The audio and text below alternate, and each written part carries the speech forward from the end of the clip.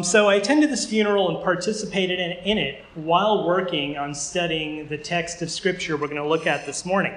I was given the task of speaking at the funeral and doing the closing prayer at the graveside for the committal service, in essence, committing my friend's his body to the ground unto the day of resurrection. And throughout the weekend, my sermon text and my study in it came to mind so often to give me encouragement and hope. This text shaped and influenced my mindset very precisely over the past weekend. You know, I've been told that whenever I preach, I tend to pick the most bizarre passages and topics of the Bible. I don't know if that's an encouragement or a criticism. I sought out this morning's passage because it has a lot of those elements that I find to be confusing and challenging, yet very important theologically. But you start to grapple with the text of Scripture, thinking that it's merely theological or intellectually stimulating, and the Spirit of God will use His Word to instill comfort and hope in you and point you to Jesus Christ. So this study became the lens through which I viewed the tragedy of my friend's death. So I offer that as a testimony of the living and active nature of God's Word. I'd like you to consider a preliminary question this morning.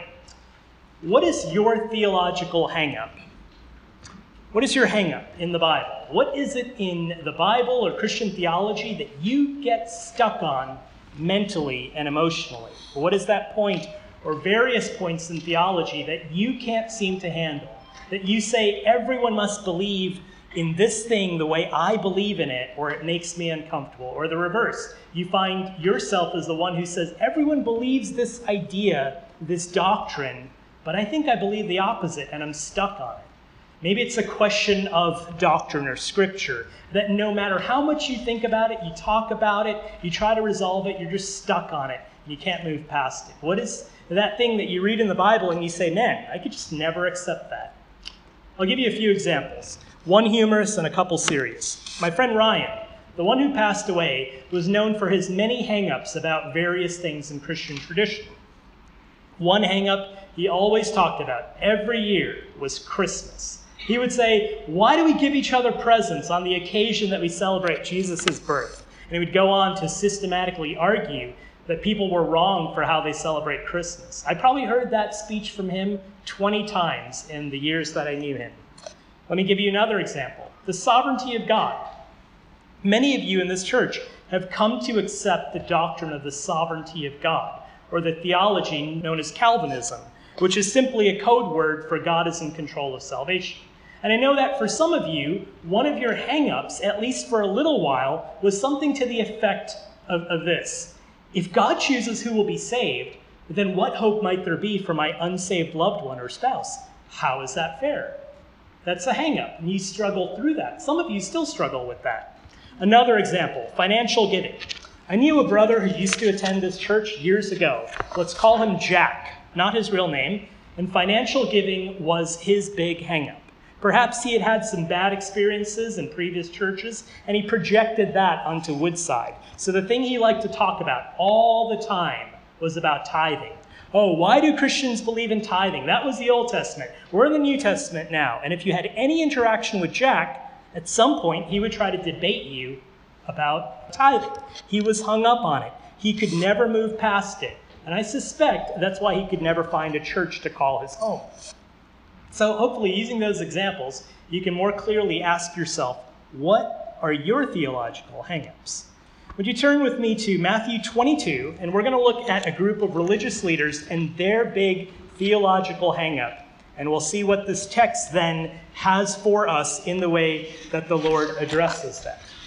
By way of context, this interaction in Matthew 22, starting in verse 23, happens presumably after Jesus' triumphal entry into Jerusalem near the end of his earthly ministry. It's part of a series of interactions where Jesus is teaching through parables, and certain representatives of elite religious groups are challenging him with questions and some debates. There's 4 arguments that are brought before Jesus in this section of Matthew. They ask him first, by what authority are you doing this? By what authority are you interrupting daily operations of the temple to drive people out? Next, they ask him, trying to entrap him, is it lawful to pay taxes to Caesar? Next, they present to him the question about the resurrection to try to stump him. That's where we'll be. And finally, someone asks him, what is the greatest commandment? So this morning, that's what we're focusing on, the Sadducees and their hang-up, their theological question about the resurrection. Let me read for you starting in Matthew 22, verse number 23, and we'll go through verse 33. If you're using a Pew Bible, it's on page 828. The Word of God says to us, "The same day Sadducees came to him, who say there is no resurrection. And they asked him a question, saying, 'Teacher, Moses said if a man dies having no children, his brother must marry the widow and raise up offspring for his brother. Now there were 7 brothers among us. The first married and died, and having no offspring left his wife to his brother. So too the second and third down to the 7th. After them all, the woman died. In the resurrection, therefore, of the 7, whose wife will she be? For they all had her.' But Jesus answered them, 'You are wrong, because you know neither the Scriptures nor the power of God. For in the resurrection they neither marry nor are given in marriage, but are like angels in heaven. And as for the resurrection of the dead, have you not read what was said to you by God? I am the God of Abraham, and the God of Isaac, and the God of Jacob. He is not the God of the dead, but of the living.' And when the crowd heard it, they were astonished at his teaching." This text has all the intense and sometimes uncomfortable stuff that I'm told I always tend to preach about. It's got religious leaders, a foolish debate, multiple deaths, multiple marriages, infertility, levirate marriage. This is a tough text. So let's commit this time to the Lord in prayer. Our gracious God, I ask this morning that your word would go forth in the power of your Spirit, despite the weakness of the human messenger.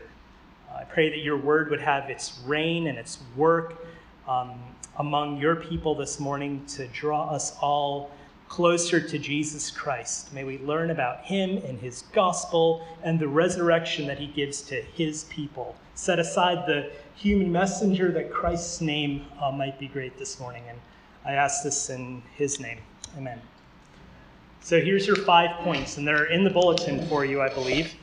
Point number 1, the Sadducees. Point number 2, the scenario. Point number 3, the strength of God. Point number 4, the Scriptures. Point number 5, the salvation of God. Sadducees, the scenario, the strength of God, the Scriptures, and salvation. So point number 1, the Sadducees. Verse 23 says, "That same day Sadducees came to him who say there is no resurrection, and they asked him a question." So who were the Sadducees? They were an elite and powerful Jewish religious group, a denomination, if you will. The Sadducees were the group involved with the administration of the temple. You probably heard of the Pharisees and the Sadducees, and a very oversimplified distinction of the two is this. The Sadducees were the wealthy elite, the Jewish religious aristocracy. The Pharisees were the denomination of the common people. In fact, the Jewish historian Josephus explains that when Sadducees would get in positions of political power, they would behave like the Pharisees, because otherwise the common people would not tolerate them. Other distinctions. The Sadducees only accepted the scriptural authority of the books of Moses, the law, the first 5 books of the Bible. The Sadducees did not accept the supernatural.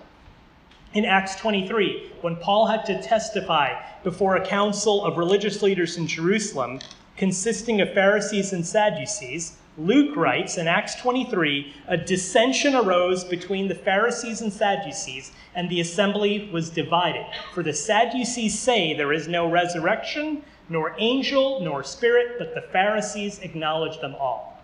Matthew tells us in this passage that the Sadducees are the ones who say there is no resurrection. And let me quote from the historian Josephus for a little more insight. He writes, "The doctrine of the Sadducees is this, that souls die with the bodies, nor do they regard the observation of anything besides what the law enjoins to them.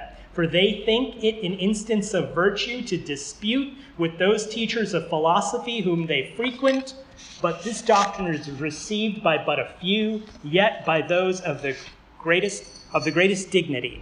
So this Jewish historian of the first century says the Sadducees don't believe in the resurrection. Their scriptural obligation is only the law of Moses. They like to debate. They're a religious minority, and they are thought of as very elite and dignified. Point number 2, the scenario. So the Sadducees come to Jesus, verse 23, on that same day. On what same day? Well, the same day that the Pharisees have tried to trap him by asking him about paying taxes to Caesar. See, in these interactions with the religious leaders, they're not coming to him with the best of intentions. They're trying to entrap him. They're trying to embroil him in controversy. The Sadducees have this theological hang-up with the resurrection, and they're going to pose a scenario to undermine what Jesus has been teaching about the resurrection. So this is their question. Verse 24, Teacher, Moses said, if a man dies having no children, his brother must marry the widow and raise up offspring for his brother. Now there were 7 brothers among us. The first married and died, and having no offspring left his wife to his brother. So too the second and third, down to the 7th. After them all, the woman died. In the resurrection, therefore, of the 7, whose wife will she be? For they all had her. The Sadducees start their question with an Old Testament principle that they both accept. They accept the law of Moses, and Jesus accepts the law of Moses. So they apply it to this hypothetical example. Let's say there were 7 brothers who were lawfully married to the same woman, each in succession. And then they ask the question of the debate, whose wife will she be in the resurrection? So let's start to break this question down. The principle here is called levirate marriage. I spoke on it when I preached on the story of Judah and Tamar a couple months ago. But to remind you, the word comes from the Latin lever, which means brother-in-law. So simply marriage to one's brother-in-law. You must understand that to the people of the ancient world, to die without children, to not have your name passed on in the next generation was unthinkable for them. So this was their practice to mitigate that tragedy. This practice was codified in the law of Moses when the children of Israel come into the promised land. It's in Deuteronomy 25. It would have been a great shame for someone to refuse this duty in their family. It would have been considered a high and lamentable selfishness, worthy of public humiliation. So that's the premise for their question. And they're going to apply it and exemplify it here. They tell this hypothetical story. I don't think it's a real story. I think it's just a hypothetical example they've made up. It's about 7 brothers. They were each married to the same woman, one after the other in succession, because of their obligation to obey Deuteronomy 25. I want you to notice the emotion and the suffering implied in this hypothetical story. Either this hypothetical woman is barren, or the men of the story are infertile, or the death of each of them is so egregiously untimely that none of their marriages result in children. Finally, the woman herself dies. So 8 people in this story have died. If it were true, imagine the repeated heartbreak of not being able to become pregnant, compounded by being widowed 7 times. What a miserable life they've created for this character in the story, only to get to the punchline, whose wife will she be in the resurrection? Now, when you hear a story like that, you would expect that the question is going to be something like, why is there suffering in the world? Or how can the surviving family have hope in their lives? Or this woman did everything according to the Bible, but things still turned out badly for her. Why? What can we say to her family? Or Moses gave us a provision so that a man's name is passed on if he dies childless. But what do we do if that doesn't work? Jesus, what do we do to navigate this sin-cursed and broken world? Those are the kinds of questions that would be appropriate. But the Sadducees have no genuine concern in this matter. They have no desire to become better followers of God or better lovers of their fellow man. Their only purpose of this whole thing is to have a debate, to challenge Jesus, to prove him wrong. They have a theological hang-up. They have an axe to grind, so to speak. And the text has already told us that they deny that there is a resurrection. So they're not coming to Jesus to clarify some honest confusion about the matter. They're there to debate with him. I think they expect this to play out in one of 2 ways. Either they expect that they will stump Jesus and he won't have an answer for them, or they expect that he will have an answer which they will then say is not correct. See, if they ask whose wife the woman becomes in the resurrection, and Jesus says, I don't know, I'm not sure, I never thought about that, we'll have to wait and find out, they could make him look bad in the public's eye. Like, see, this great prophet that you all follow and claim he's from God and doing all these miracles can't even answer a simple question. He claims there's going to be a resurrection, in fact, one that he claims he will be directly involved in, and yet he can't even answer this simple question. Or, on the other hand, if Jesus answers the question within the various options of this story, they can undermine and challenge the answer. Perhaps they expect that he'll say the first one is going to be her husband in the resurrection, since it was the original marriage. Maybe it would be the fourth one, because it's the middle of all the marriages. Maybe it's the seventh, because it was the most recent, and 7 is the number of perfection. Perhaps it would be the one she was married to the longest, or whatever. No matter what Jesus says out of those options, any answer he gives, they can just say, well, how do you know? Where does Moses say that? How can you pick one with certainty since all 7 were married to her? How is that fair? I want you to realize something. The Sadducees are presenting a foolish debate. Their scenario is foolish because they're conflating 2 separate points of theology into one. They're conflating the principle of levirate marriage and the teaching of the resurrection as though one abrogates the other. They're relying on an incorrect assumption. See, they incorrectly assume that those who believe in the resurrection necessarily believe that human institutions will continue in their earthly manner in the resurrected state, namely marriage. And it's not just marriage. I think parentage is somewhat in view as well, because in the story, none of the 7 marriages result in children, and that's part of the argument of the Sadducees. In Luke's account of this story, he emphasizes that aspect. He says in Luke 20, verse 30, and the second and the third took her, and likewise all 7 left no children, and they died. That detail may be important to note because I think they're making childlessness part of the confusion as well. The implication being if she had children with one of them, perhaps that would be the one she's married to in the resurrection. But it gets confusing since there's no children. Let me offer you some application at this point. You know, it's okay to ask questions. It's okay to ask questions of the Scripture. It's okay to ask questions of the Lord. But do so with the heart to receive and to understand his word. Don't approach the Lord and his word with the preconceived agenda to disprove and disparage what you don't like that his word says. Don't come to the Lord with an axe to grind. Don't come to the Lord's word with a hard and fast commitment to your hang-ups, as the Sadducees do. Second application. It's okay to question things. It's even healthy to debate. When we debate, one benefit is that our knowledge of our beliefs can get clearer and stronger. However, when you're debating, when you're evangelizing, when you're correcting the theology of a fellow believer in any serious or meaningful manner, then you must understand the position of the person you're speaking to with some integrity. Know the position of your opponent, because you might be debating against something that they don't even believe. That was a mistake of the Sadducees. They wanted to debate Jesus on the resurrection, but they didn't really even understand what Jesus believed and taught about the resurrection. What causes foolish debates? What causes relentless theological hang-ups? Where do they come from? I don't think all hang-ups are legitimately or purely intellectual in nature. It's not that our hang-ups only come from a lack of knowledge of God's word. There's plenty of people who have plenty of knowledge and information that still get hung up on things, that still have foolish debates, that still question God's word in a sinister and faithless manner. Where does that come from? I want to suggest a couple possibilities. First, hang-ups with God's word are sometimes moral in nature. Here's what I mean. Sometimes someone wants to live in a certain way in disobedience to God's word, and their hearts will assuage their guilt and resolve their tension by creating all kinds of doubts in their minds.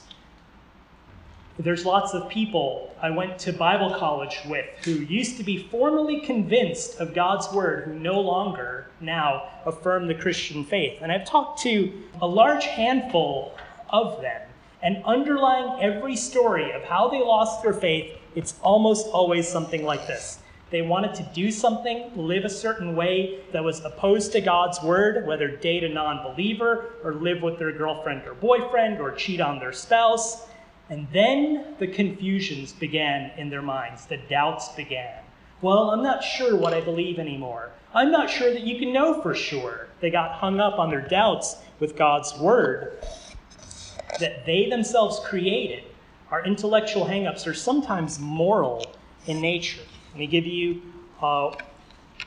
another example. Sometimes it's personal pain and hurt that leads to our theological hang-ups. You've been hurt by a believer or by a church, and you just can't get over it. You start to doubt and question God's word as a result. It could be insecurity that other people have created in our lives that cause us to get hung up on something and struggle to accept what God's word says. I'll give you an illustration from my life.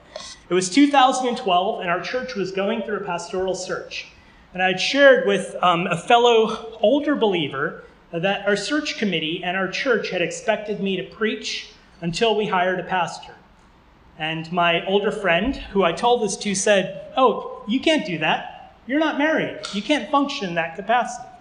Now, I know what God's word says about that. But can I tell you the insecurity and self-consciousness and theological hang-ups that caused for me? That stuck with me for a couple years. I couldn't get past it.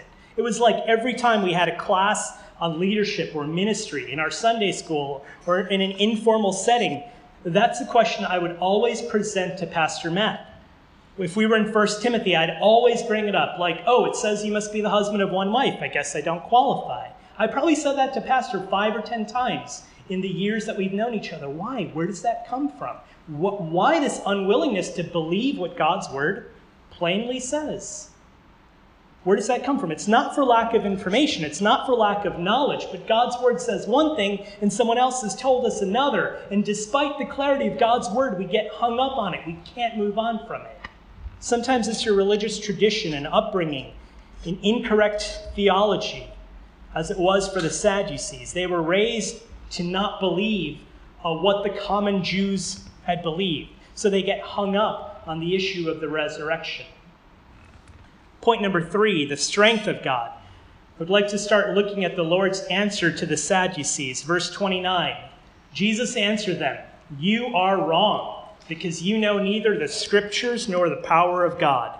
The Lord tells them plainly, you are wrong. I love that. In our culture, the most offensive thing someone can tell another person is that they are wrong. We don't like to do that. We skirt around the truth. We shy away from it. We ignore opportunities that we have to speak the truth. Sometimes someone asks us a question about the Lord, and we say, well, I'm not sure, when we know that there's a clear answer in God's word. But the best and most merciful thing you could do for others is to give them the truth, which is what the Lord does for the Sadducees.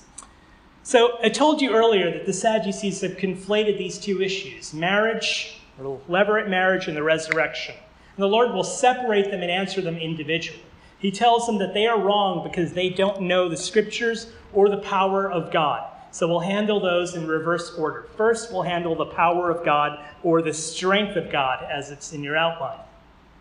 Jesus will first address the incorrect assumption. The assumption of the Sadducees was that human institutions, namely marriage and even parentage, would continue in the resurrection if there was such a thing as a resurrection. Here's what Jesus says in verse 30. In the resurrection, they neither marry or are given in marriage, but are like angels in heaven. I want you to know that Jesus is not teaching that we become angels when we die. I'm not sure how that idea evolved. You see that sometimes in movies or in cartoons. You hear that mistaken concept at funerals sometimes, like your deceased loved one is up in heaven watching over you like a guardian angel. That's not true. You should not believe that. That's not in Scripture. Jesus is saying that in the resurrected state, and in the last point, we're going to talk about what that is, what the resurrected state is. He's saying that in that, human marriage will not exist. And he uses angels as an analogy, not because we actually become angels, but because angels will not marry. They don't take spouses, they don't have baby showers, they don't have weddings. Angels don't procreate. See, marriage is the institution of God. It's created by God, but it has an end date. It will not be there in the resurrected state. Now, take a moment and let that blow your mind for a moment. I think the most newly married couple in our church might be Andy and Jen. They've been married for 2 years. The longest married couple in our church has been married for over 40 years. I believe that's Mrs. Charles and Mr. Charles. And I want you to think about that. When you get to the resurrected state at the end of days, you won't be a married couple. Let that settle on you for a moment. It feels depressing just to say that, right? The idea that you could get into a rhythm of life and love and have a mutual dependency on another person and raise kids together and share everything in life together, and one day in the resurrection, you will not be married anymore. That's what the text teaches. 2 admonitions I can give you from this. First, why would God institute something so beautiful and intimate as marriage to not have its beauty and intimacy continue in the eternal state? I think it's because, as Scripture teaches, the purpose and the benefit of marriage pertains to life here on earth. Some of the purposes of biblical marriage are sanctification, procreation, companionship. Those purposes pertain to this life, not the next, for there will be no need of sanctification from sin after the resurrection of the dead. There will be no more procreation then. And all believers will be in perfect communion with the Lord and one another then. So the purposes for which God gave marriage belong to this life. That's why Christian wedding vows rightly include the phrase, "till death do us part." Second admonition. There's a lot of younger people now who devalue the institution of marriage. I've been one of those at certain times in my life, especially in a modern culture center like New York City. You see a lot of this, like people who say, "I'm not getting married, I'm married to my work," or "What is marriage? It's just a piece of paper." I'm sure you've heard that before. You see that kind of attitude creep into the church, like, "Oh, marriage is earthly, not heavenly, so I'm just going to focus on the Lord, not another man or a woman." That's wrong thinking. That's ancient Gnosticism, just repackaged to sound like it's Christian. Saying it's irrelevant or unimportant because it pertains to this life and not the eternal state, that's the perversion of what God has created and designed for the good of humanity in this world. Let me offer a third word of encouragement. Maybe for some of you, having to think about that you won't be married in the resurrection, that's a little sad. But for some people, and that's going to be shockingly good news. When the resurrection happens, you will not have a marital status. For some people, their struggle with singleness or feeling trapped in a bad marriage or having become jaded by the sins of a spouse or having encountered a divorce, this is good news. There was an author I was talking to last year as she was doing some research on African American inventors, and she had reason to believe that one of the women she was researching was a member of our church in the 1800s. So we'd been emailing back and forth, and then we lost touch. And so I reached out to her last week, and I said, "Hey, I haven't heard from you in a while. What happened to your research project?" And she wrote back that her project was on hold because her marriage of over 2 decades had unexpectedly fell apart, and her life had been in turmoil. What do you say to something like that? Some of you have experienced that kind of pain and heartache. I want you to know that when you walk into God's kingdom in the resurrection, you will not walk in there burdened and weighed down and defined by everything that plagued you in this life, including your marital status or lack thereof. So what does this have to do with the strength of God? Why is this called the strength of God? Why does Jesus say that they don't understand the power of God? Well, because the Sadducees introduce all this complexity of multiple marriages and childlessness into the scenario, as though God would be confused by that, as though all earthly situations and messes and suffering and all possible relationships, whether good or bad, would be too confusing for there even to be a resurrection, therefore it must not be possible. This is how they don't understand the strength of God. God is big enough and strong enough and smart enough and sovereign enough to have the resurrection and to not get confused by everything that happened in this life. In college, we would pose these types of questions to our theology professor. You could have a little grace on us. We were only 18 or 19. But we would say stupid things like, when the resurrection happens and God raises the dead, what happens if you donated your organs to someone who's an unbeliever? Do you get your organs back from them? Do they die? Those are interesting speculations, but those are dumb questions because God is sovereign and he will figure it all out. It's not too complicated for him. Know the power of God. Point number 4, the scriptures.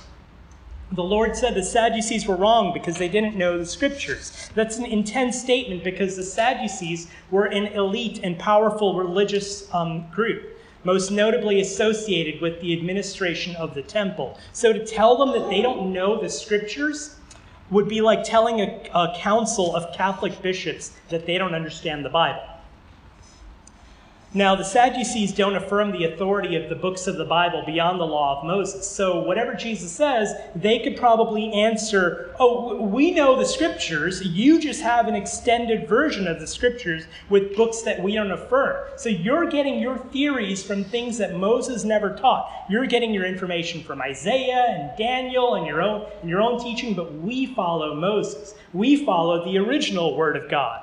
But what Jesus does is so masterful. He speaks to them out of the book of Exodus, the second book that Moses wrote. So he's giving them something they did affirm.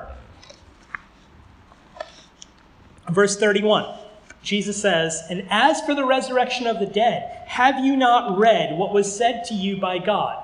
I am the God of Abraham and the God of Isaac and the God of Jacob. He is not the God of the dead, but of the living." Something you need to understand about what God reveals in the Bible is that it's progressive in nature. So if you only had the first 3 chapters of Genesis, what do you know about salvation? Well, you would know from Genesis 3 that the seed of the woman would crush the head of the serpent. And then you get a little later in Genesis, and you find out God's going to work out his plan to save the world through the seed of Abraham. You get to the end of Genesis, and you find out that God is going to work through the tribe of Judah. You get to 2 Samuel, and you realize God's going to work through a descendant of King David, and on and on. God's revelation of himself and his work is progressive. It unfolds a little at a time.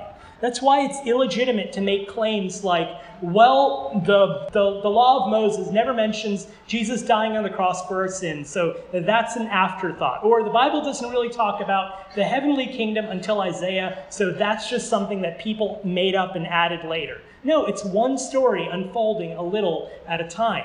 Think about the way a little child, a 1-year-old child, relates to their father.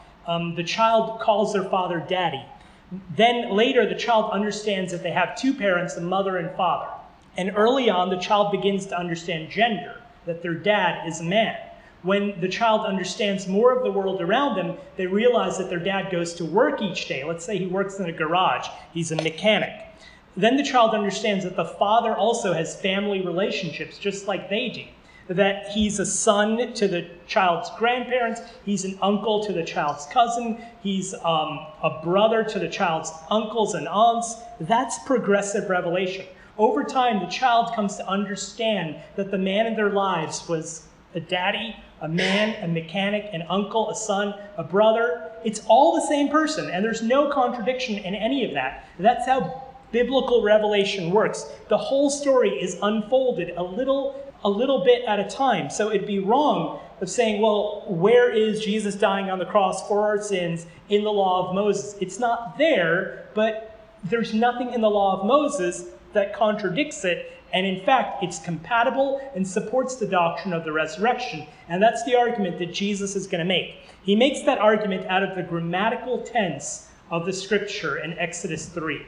In Exodus 3, at the burning bush, God reveals himself to Moses. And he reveals himself as the God who is the God of a people, of Abraham, Isaac, and Jacob. He does so in the present tense. It says, I am the God of Abraham, Isaac, and Jacob. He doesn't say, Abraham used to worship me when he was alive, or I was the God that Isaac and Jacob served. He says, I am the God of Abraham, Isaac, and Jacob. And Jesus, the greatest expositor of the scripture, picks up on that and says, that's in present tense. The implication of that is that there is an afterlife. There is a resurrection.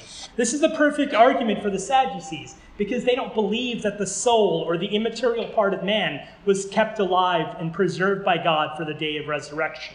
The law of Moses doesn't explicitly talk about something like going to heaven when you die or being raised up at the last day. But the Lord uses Exodus to show them that God is the God of the living. For if Abraham, Isaac, and Jacob were dead and no more, then why would God describe himself as being their God? Implication, they must be alive. There is a resurrection. Jesus in reality shows that the Sadducees are the ones who are at odds with the Bible. He's not the God of the dead, but of the living. And when the crowd heard that, they were astonished at his teaching. Verse 33. The last point, the salvation of the Lord. What is the resurrection? The resurrection is the Christian doctrine that God is going to prepare for us a new body into which he will raise us up from death.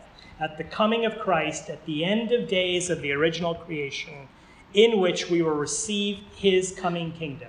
Christ is the inaugural partaker of the resurrection, having risen from death on the third day.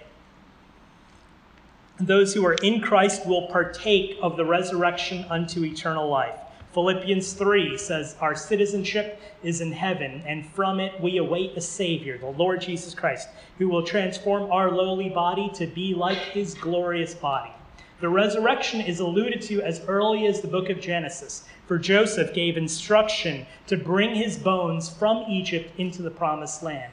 Job says, for I know that my Redeemer lives, and at the last he will stand upon the earth. And after my skin has been thus destroyed, yet in my flesh I shall see God, whom I shall see for myself, and my eyes shall behold, and not another.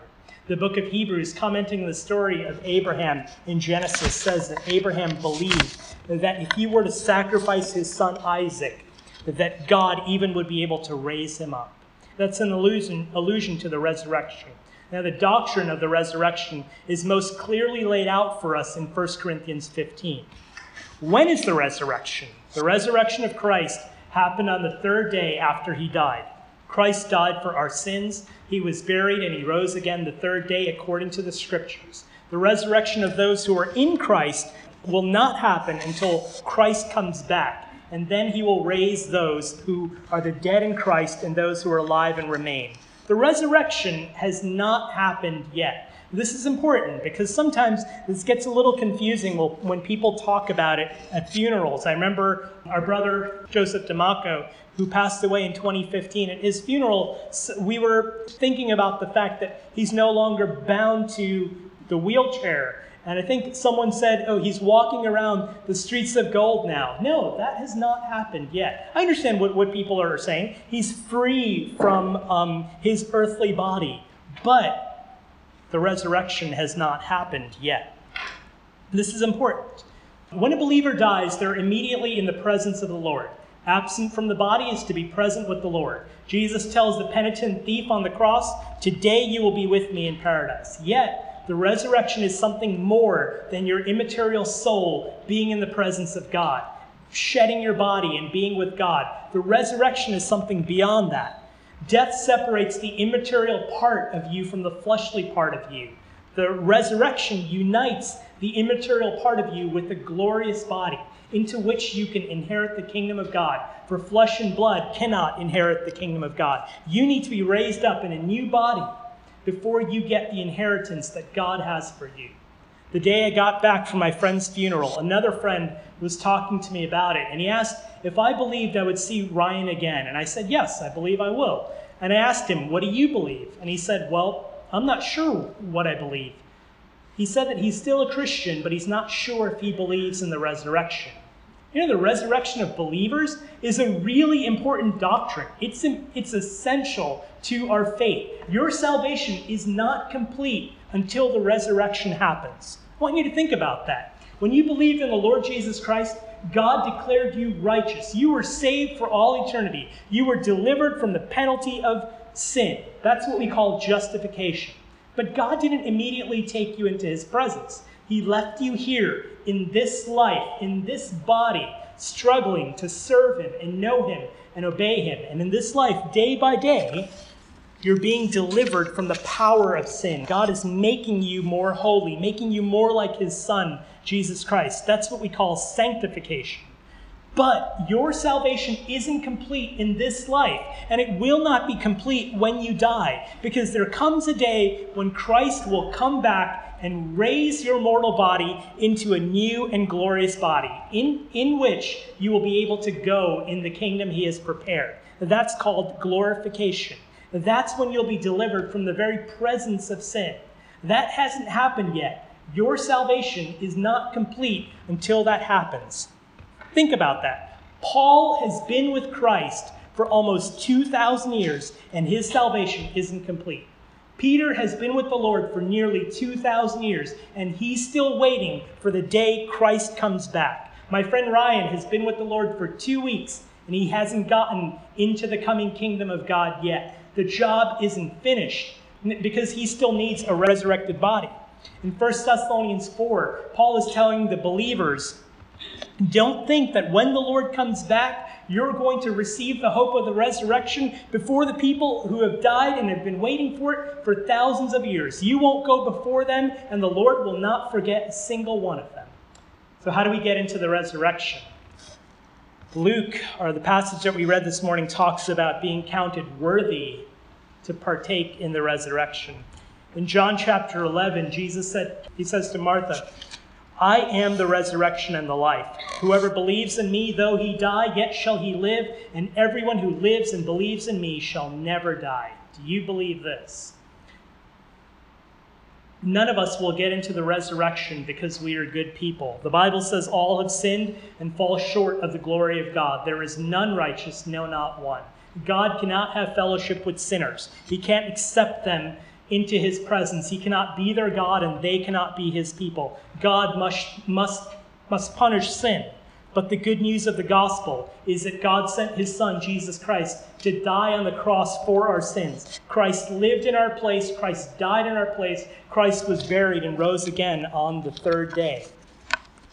He's what's called the first fruits of the resurrection. The good news of the gospel is that you may be counted worthy to be part of the resurrection, not because you're a good enough person, but because Christ was good enough for you, because he stood in your place in life and death, so that if you repent and believe on the Lord Jesus Christ, you will be saved. And when he comes, you will be raised up in the resurrection of believers to be with the Lord forever. God, who started his good work in you, will bring it to completion, and it will happen at the resurrection. Let's pray. Our gracious God, thank you for our Savior, Jesus Christ, and his perfect work, which guarantees to us the hope of the resurrection. Would you use this passage of Scripture to bring hope and encouragement to my brothers and sisters this morning? If there be any among us who does not know Christ, would you convict of sin and generate faith and repentance in their heart that they might know Christ? We pray this in his name. Amen.